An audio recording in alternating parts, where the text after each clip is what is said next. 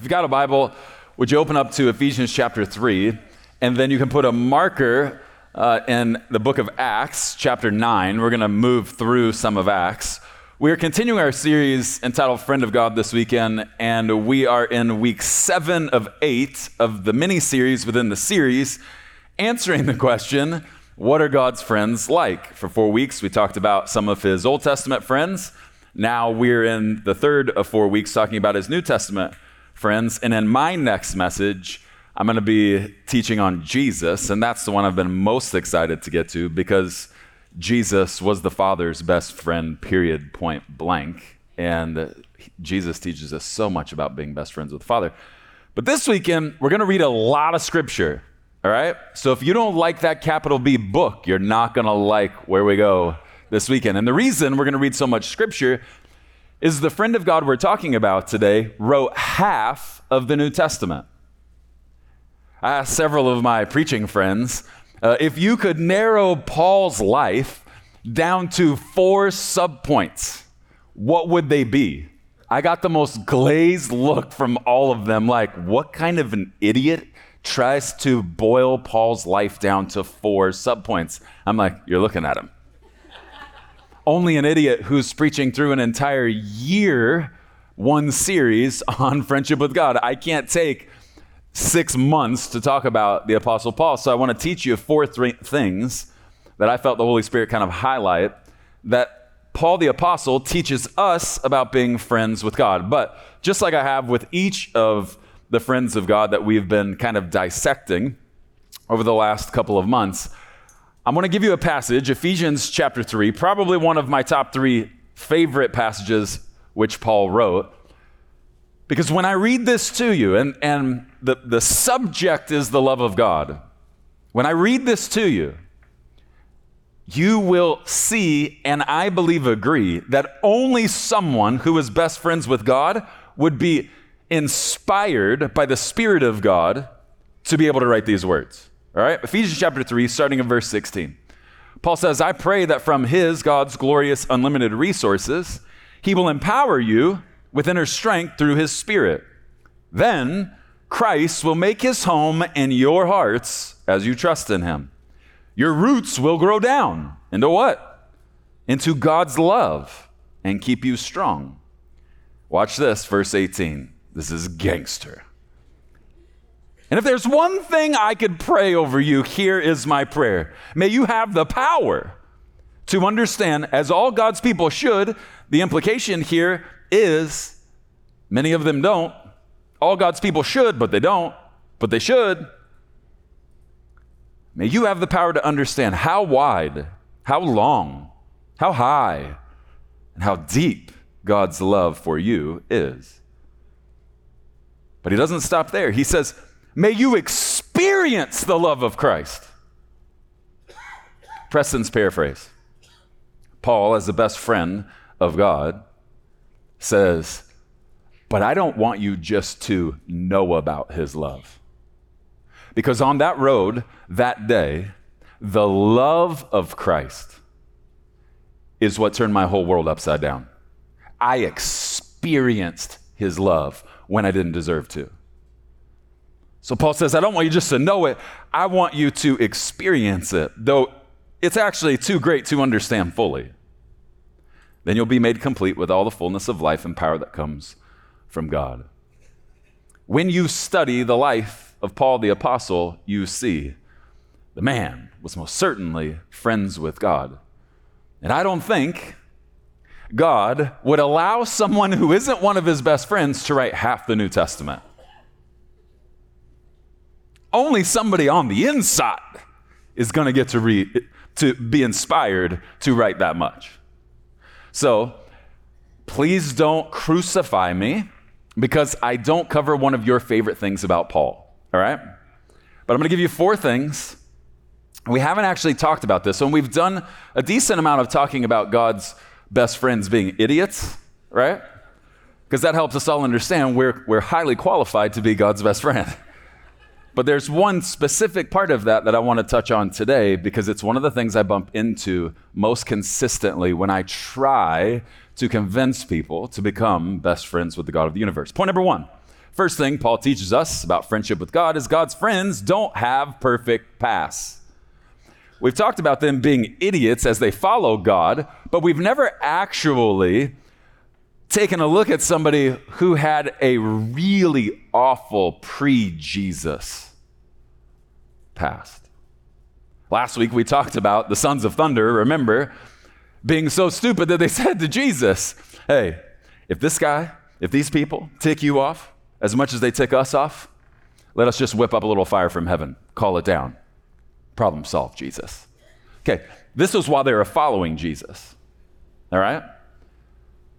But there's a percentage of us for whom the enemy uses our past to be the number one disqualification for having intimate friendship with the God of the universe. And if that's you, I'm not going to have you raise your hand, but I'm coming right into your cul-de-sac this morning.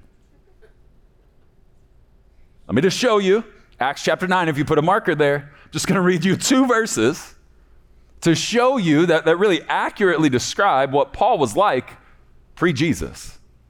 Acts chapter 9, verses 1 and 2. Meanwhile, Saul was uttering threats, watch this, with every breath, and was eager to kill the Lord's followers. Preston, you don't understand what I did in my past. Were you eager to kill the Lord's followers?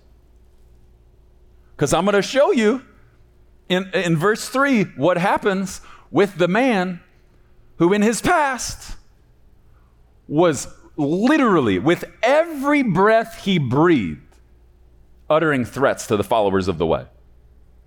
To try and paint this picture, have you ever, like on the week of Thanksgiving, gone to Costco and there's that one person driving around the parking lot who is just on fleek? They are just ticked. Then they go inside, they're bumping into people, they're just the whole time. Okay, multiply that by like 10,000. That's how Paul was with his every breath, uttering threats towards followers of the way. Preston, you don't know what my past was like. I don't think I need to. Last week I asked you, have you ever told God, listen, if you're frustrated with my neighbor, I'll call down fire from heaven, we'll just kill him. And you said, no, I've never said that. Okay, now we're going even further. Have you ever wanted to kill all of the followers of Jesus? No? Okay. Then maybe whatever is in your past has become too big of a deal to you. You haven't let go of it, and it's the number one thing getting in the way of your intimate future with a perfect Father. Keep reading. So Paul went to the high priest. He requested letters addressed to the synagogues in Damascus, asking for their cooperation in the arrest of any followers of the way he found there. He wanted to bring them, both men and women. Interesting that women were included in this. Paul kind of gets labeled as somebody who told women they should be quiet, but it's interesting to me that his pre-Jesus life, he didn't just want to arrest men who were followers of the way. Why would he want to arrest followers of the way? Because they were a threat to his way.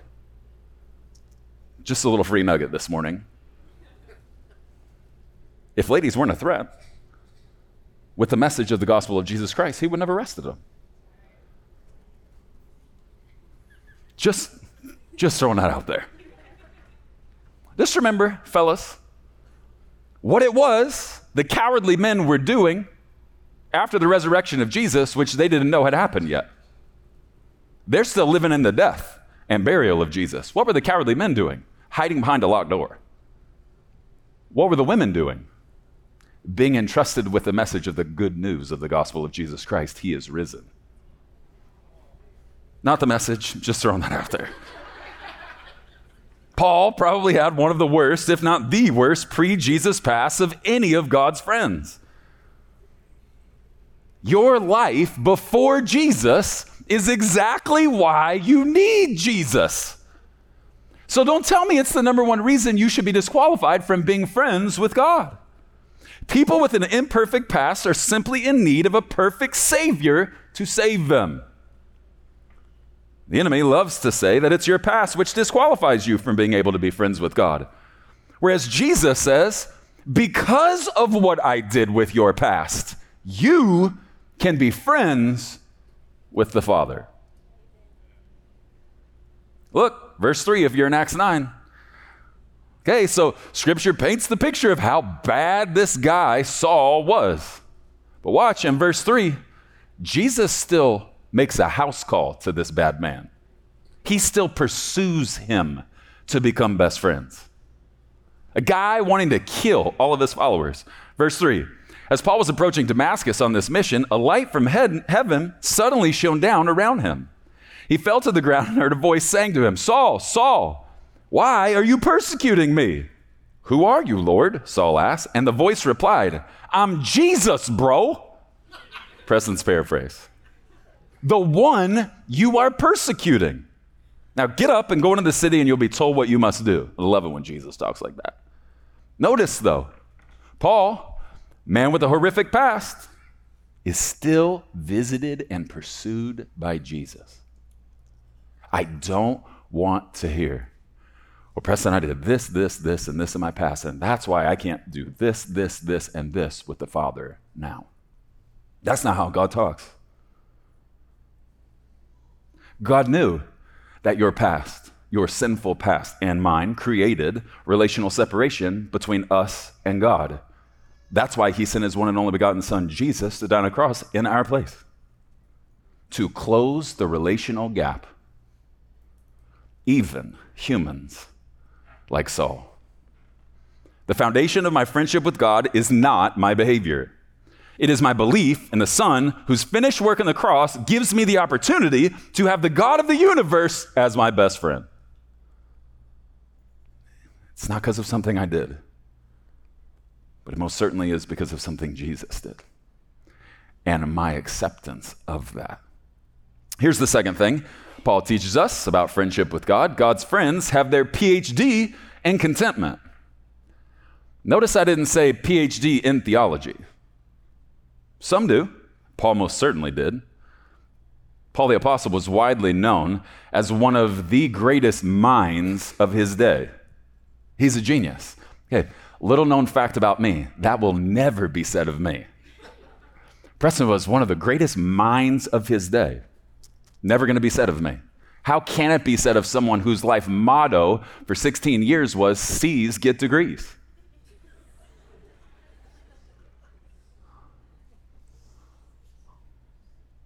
Paul was a genius. And sometimes people use that as an excuse why they can't be friends with God. Well, I'm not a genius like Paul. That's why I said a PhD not in theology, in contentment. A lack of contentment always creates a lack of intimacy. You will never be intimate without contentment. Let me show it to you. James chapter 1, verse 17. Whatever is good and perfect, every good and perfect gift is the way I memorized it, comes down to us from God our Father. Let me show you how resentment can creep into your relationship with God based on this verse. If every gift comes from God and I have a lack of the gifts I want, a lack of the gifts I think I need, and a lack of the gifts I think I deserve, then won't I be given to resenting God because he didn't give them to me? It's called entitlement. And it's running rampant on the earth today. Resentment due to entitlement. God, I'm ticked with you because you're not giving me what I think I deserve. I don't have time to break this down. Can I remind you what you actually deserve? Death, hell, forever. I wouldn't be running around going, God, you're not giving me what I deserve. Unless you're saying, God, thank you for not giving me what I deserve. But most of us are angry with him because there's something we want which we don't have, and we're resenting him because we blame him for not giving it to us. You'll never be intimate with the one you blame for not having what you think you deserve. Now, you can turn here to Philippians chapter 4 if you want, but you don't have to. I'm going to read you this passage where Paul teaches us as a friend of God how contentment is an essential part of intimate fellowship with God. Philippians chapter 4, verse 10, Paul says, how I praise the Lord that you are concerned about me again. I know you've always been concerned for me, but you didn't have the chance to help me. Not that I was ever in need, though, for I've learned something. how to be content with whatever I have. Another way to say it, with whatever God gives me. I know how to live on almost nothing. I know how to live on practically everything. I've learned the secret of living in every situation, whether it is with a full stomach or an empty one, with plenty or little. What's the number one secret?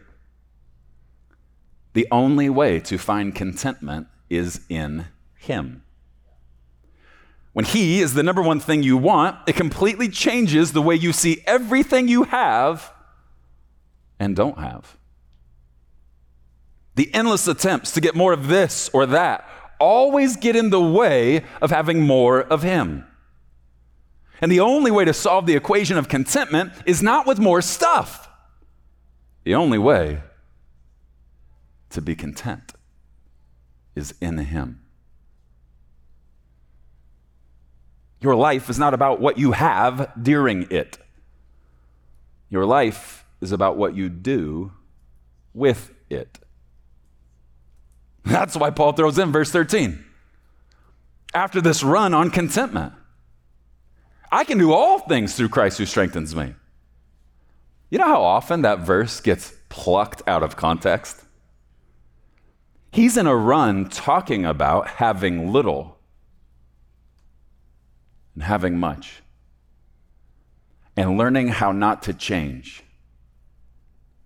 Not to be high when I have much, not to be low when I have little. He says, as a friend of God, I've learned the secret. It's Him. It's not more stuff. I tried that, didn't work. The only way to be content in this life, in the midst of a fallen world, is for your contentment to come only in Him. Third thing, Paul teaches us about friendship with God, and this is one of my favorites. God's friends are God's go-to chess pieces. God's friends are God's go-to chess pieces. If you've been here for a while, you may have heard me say before, here on earth in a fallen world, we play checkers. But God, whose thoughts are higher than our thoughts, whose ways are higher than our ways, is always playing chess. Here's how I describe checkers.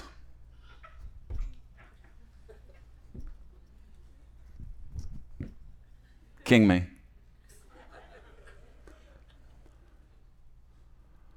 Chess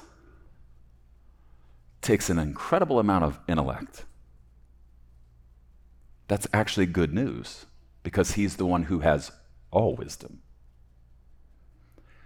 Let me say it like this. There has never been a move God has made which was wrong.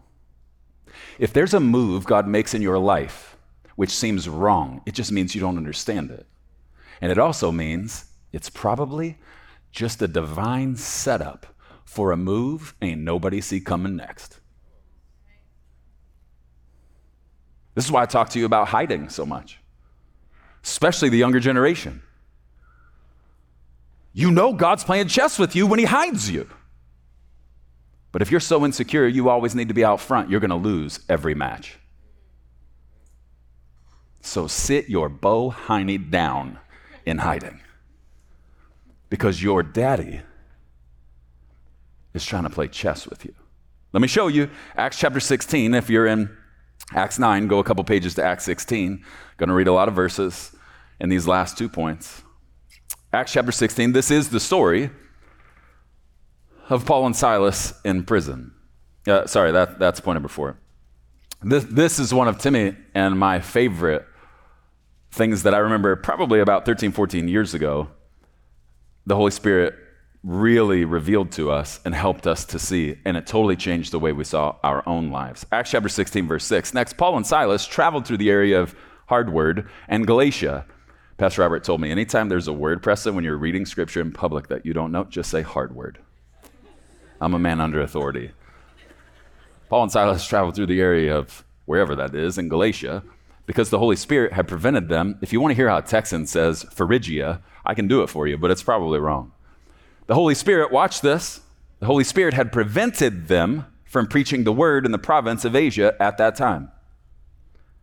Then, coming to the borders of Mysia, they headed north for the province of Bithynia. But again, the Spirit of Jesus did not allow them to go there. So instead, they went on through Mysia to the seaport of Troas. That night, Paul had a vision. A man from Macedonia in northern Greece was standing there pleading with him. "Come over to Macedonia and help us." I love this part. So we decided to leave for Macedonia at once, having concluded that God was calling us to preach the good news there. Let's get the picture here. Paul and Silas are headed in the direction they think God would want them to go. They're headed towards Asia, sending word ahead that they're on their way.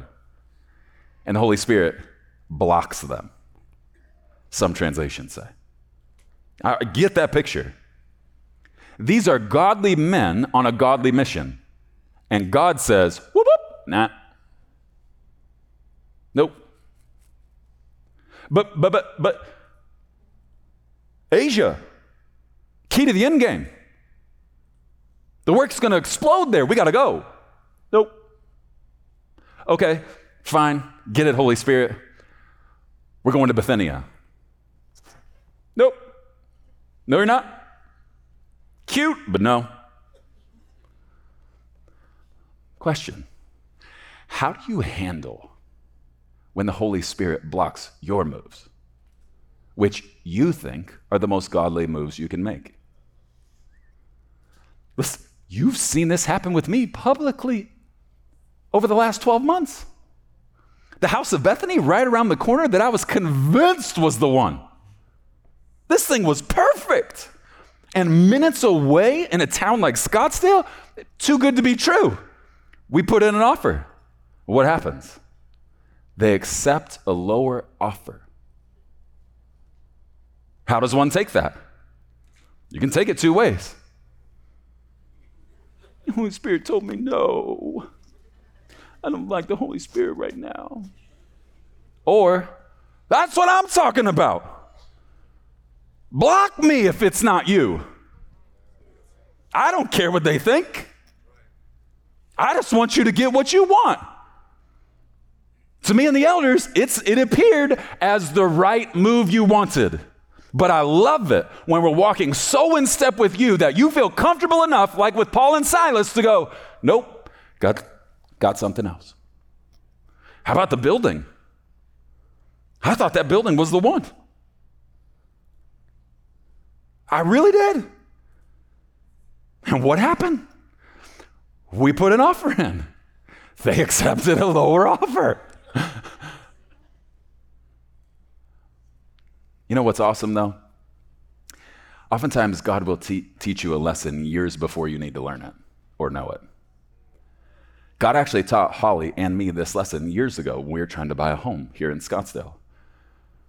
In Dallas, we had built our first home. It cost us $78 a square foot. Yeah. Anybody want to go back to that day? We moved here, and at the time, the stuff in the city of Scottsdale was about $225 to $250 a square foot, and it needed to be torn down. Like kitchens would need to be torn apart. And there was this one house that we really loved, but it had been gutted because of foreclosure, so the owners were angry, so they ripped out the entire kitchen, okay? Listen to this. Holly and I put an offer $100,000 over list. Because it was listed so low in foreclosure, we came in strong. Someone came in with $5,000 less, all cash. We lost the house. Now, having hindsight, one of the most G moves God has ever made in my life. That's why when he tells me no, I don't whine about it. I might get a little sad, but when you say no, it's because you're making room for a yes. But listen to me. If we don't roll like Paul and Silas, here's what we will do. Call the whole journey off. No, man, I thought Asia was the way this thing was going to go. I've had this thing mapped out since I was a teenager. Don't tell me no. I wonder how many of us, our relationship with God is dependent on always hearing him tell us yes. Paul teaches us his friends frequently hear God say no. Watch. Later, Paul shows us he learned this lesson. If you're in 16, go to Acts 18, verse 19. They stopped at the first stopped at the port of Ephesus, where Paul left the others behind. While he was there, he went to the synagogue to reason with the Jews. They asked him to stay longer.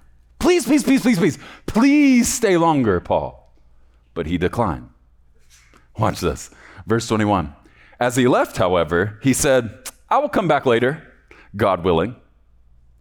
This is huge to me. Because I think this is a little bit of a sarcastic moment where I would love to know what happened in between him declining their invitation and then on the way out, him going, you know what? On second thought, I will come back if God wills it to be so. I just wonder if his best friend, after the people were like, please come back and visit us. And Paul's like, no, I'm not coming back. I wonder if the Holy Spirit wasn't like, excuse me? Have I not taught you the lesson that you're a chess piece in my hand? I told you no on the way to Asia. I told you no on the way to Bithynia. And now you're telling me no? What if I want you to come back to these people? I think that's why Paul was like, hey, I thought about it. Between then and now, I was wrong. I will come back if that's what God wants. Because I'm just a chess piece in the hands of a sovereign, perfect God. It is 100% impossible to be a friend of God and remain in control of your life. If you're in control of your life, Jesus isn't Lord of your life. If Jesus isn't Lord of your life, you cannot be a friend of God. So what's the solution? Give up control of your life. And get it through your thick skull that God is a user. What? God uses us. Now, he doesn't use us, but he does use us. See, some of us, when we hear the phrase, use me, think of what someone in a past season of your life did with you to use you for their own personal gain. God doesn't use us like that, but he does use us for his purposes to bring him more glory. God wants to use you. 2 Timothy chapter 2, verses 20 and 21, one of my favorite Pauline passages, says, in a wealthy home, some utensils, things that are used, are made of gold and silver, and some are made of wood and clay. The expensive utensils are used for special occasions, and the cheap ones are for everyday use. Preston, if you keep yourself pure, you will be a special utensil for honorable use. Your life will be clean, and you will be ready for the master to use you for every good work. In my opinion, one of the greatest compliments God could ever pay you is to choose to use you to do something he wants done. Kai, can you even imagine the God of the universe looking right into your eyes saying, listen, there's something I want done on the earth, and I just don't feel like I can trust anybody else.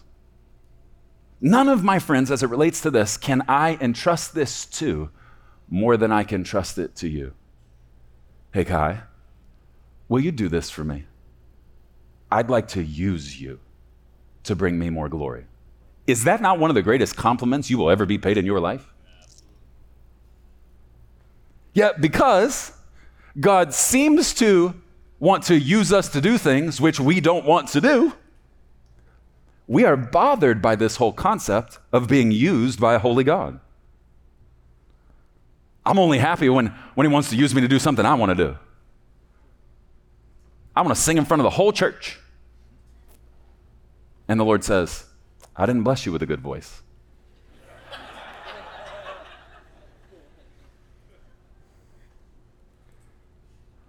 I want to run a whole company by myself.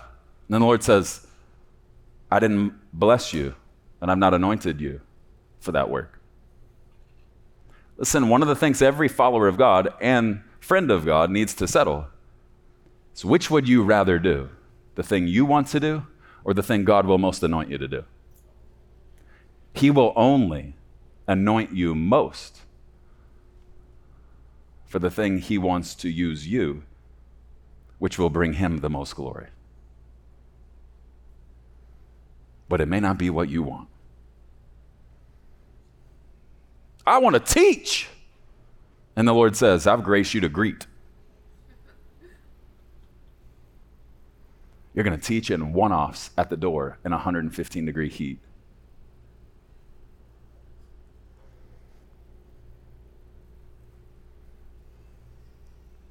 Are you a chess piece? Or because you want control, have you become content to simply play checkers? Listen, I've never set the goal that Pillared Church would be famous on the earth. I've never said to the Lord, would you help Pillared Church be famous on the earth? But I will readily admit that I have said, but God, I want you to know my heart. I do want Pillared Church to be famous in heaven, as well as in hell. Not worried about how many followers, while that might be a part of it. God, I want you to look at Pillared Church and say, this is one of my favorite chess pieces to move, because these people always do what I ask them to do. That's the life dreams are made of. But you have to give up control. You will never have intimate fellowship with God as long as you are in control of your life. And one of the ways you know you're in control is when you get mad at him when he tells you no. I just want you to think how bold that is. The one who could smite you in a millisecond. And I would look in his direction and say, I am mad at you right now because you're not giving me what I want. That's not a friend of God. Dare I say, that's not even a follower of Jesus. That's a person stuck trying to be in control of their own way. Here's the fourth and last thing I want to show you that Paul teaches us about friendship with God.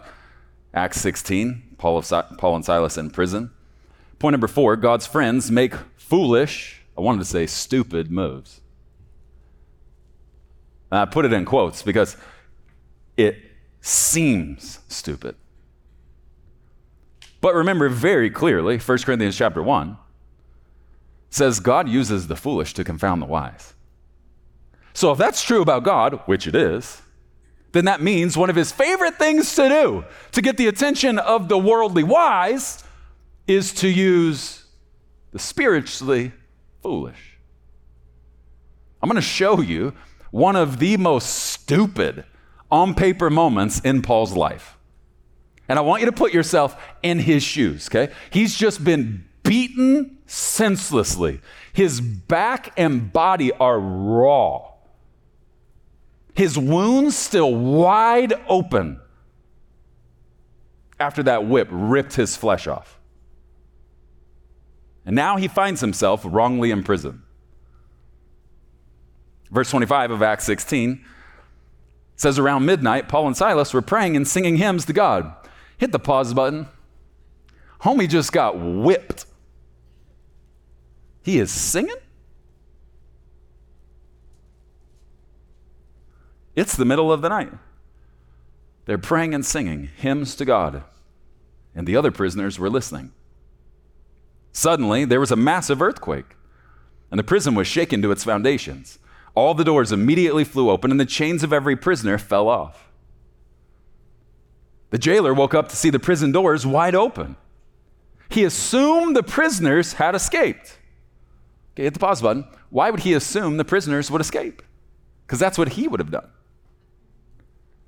Earthquake goes down. All the cell doors open up, and not just that, all the chains fall off. The jailer's going, ain't nobody sticking around. Watch what the jailer does next, just with this thought. Because remember, the jailer's life depended upon the people in jail remaining in jail. You're not going to have much job security as a jailer if everybody in your jail always goes free. Watch what he's going to do. So he drew his sword to kill himself. But Paul shouted to him, "Stop! Don't do it!"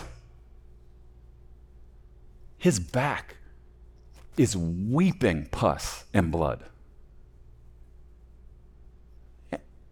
And your only focus in this moment is the jailer? Don't kill yourself. We're all here. The jailer called for lights and ran to the dungeon and fell down trembling before Paul and Silas.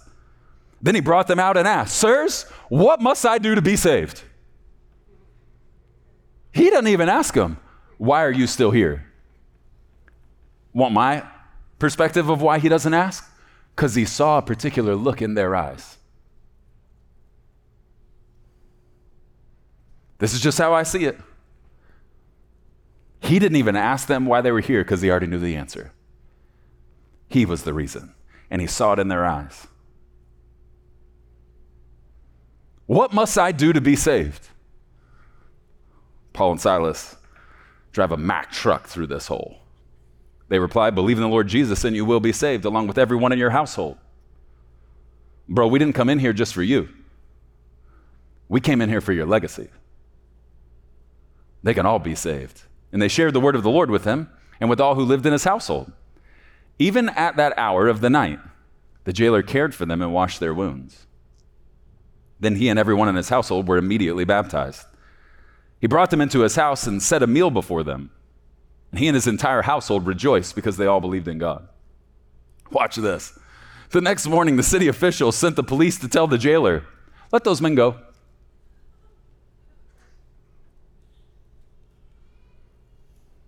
So the jailer said to Paul, "City officials have said you and Silas are free to leave. Go in peace." Now, there is more to this story, and I love what Paul does next. You can read about it if you want this week. But is it not pretty awesome that Paul the Apostle, having been beaten wrongfully, imprisoned wrongfully, seems to have a perspective of jail nobody else has? What was Paul's perspective of jail? 2 words: the jailer.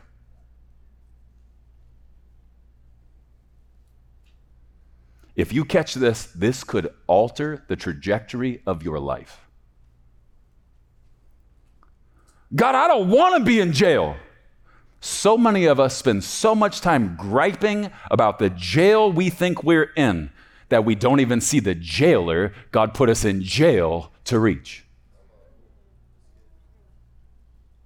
But when you're a chess piece, even jail is awesome. This too shall pass, I think Paul would say. But you know what won't? The eternal security of this jailer and his family. So I gladly allow myself as a chess piece in the hands of a mighty God to sit my little Bohiny down in this cell, even when the chains fall off and the door flings open wide. Paul's literally saying, "I believe," with his life. And just imagine this conversation with his best friend, God. "Paul, listen. There's something I need done. And you and Silas are the only ones I can trust to do it. But it's going to be really hard." "Well, Lord, what is it?" I need you to be beaten nearly to the point of death. And then I need you to allow yourself, as a Roman citizen, to be wrongfully jailed. Because I'm going after that jailer and his grandbabies. I wonder if Paul wouldn't have just said, oh, hold on just a sec. You mean if I agree to be beaten and go to jail when I don't deserve to, that you're going to use me to win that jailer and his family? To become your best friends? Put me in the cell then, Lord. Can you imagine what the church might do in the earth if they adopted this mentality? I'm not here for the palace. I'm here for the jail. What if we changed our church slogan? Which we don't have one, so you can't change it. But what if we made our church slogan? Send us to jail, oh God. It'd probably be like putting "don't come here" on the wall in your lobby. Exactly the kind of thing you would expect from someone like me. Send us to jail, oh God. What do you mean when you say, send us to jail, oh God? That if God makes a deal, that I will obediently go into that jail cell, that he'll use me to win that jailer, then my response is, best friend, send me to jail.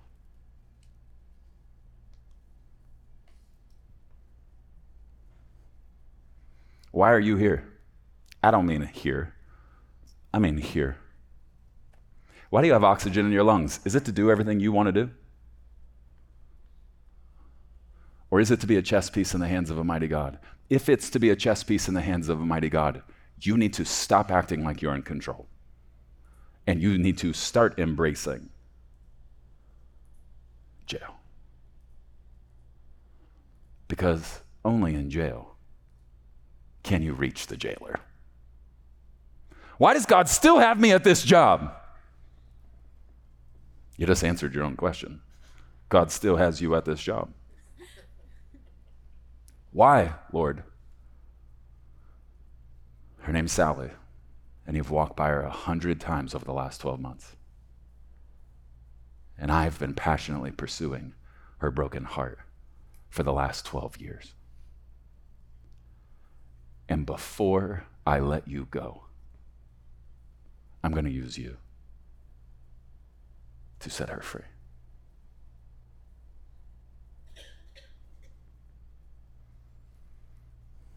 Don't ask questions out loud you don't want to know the answer to.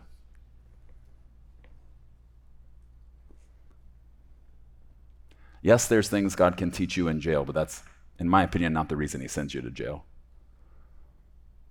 He sends you to jail to reach the jailer.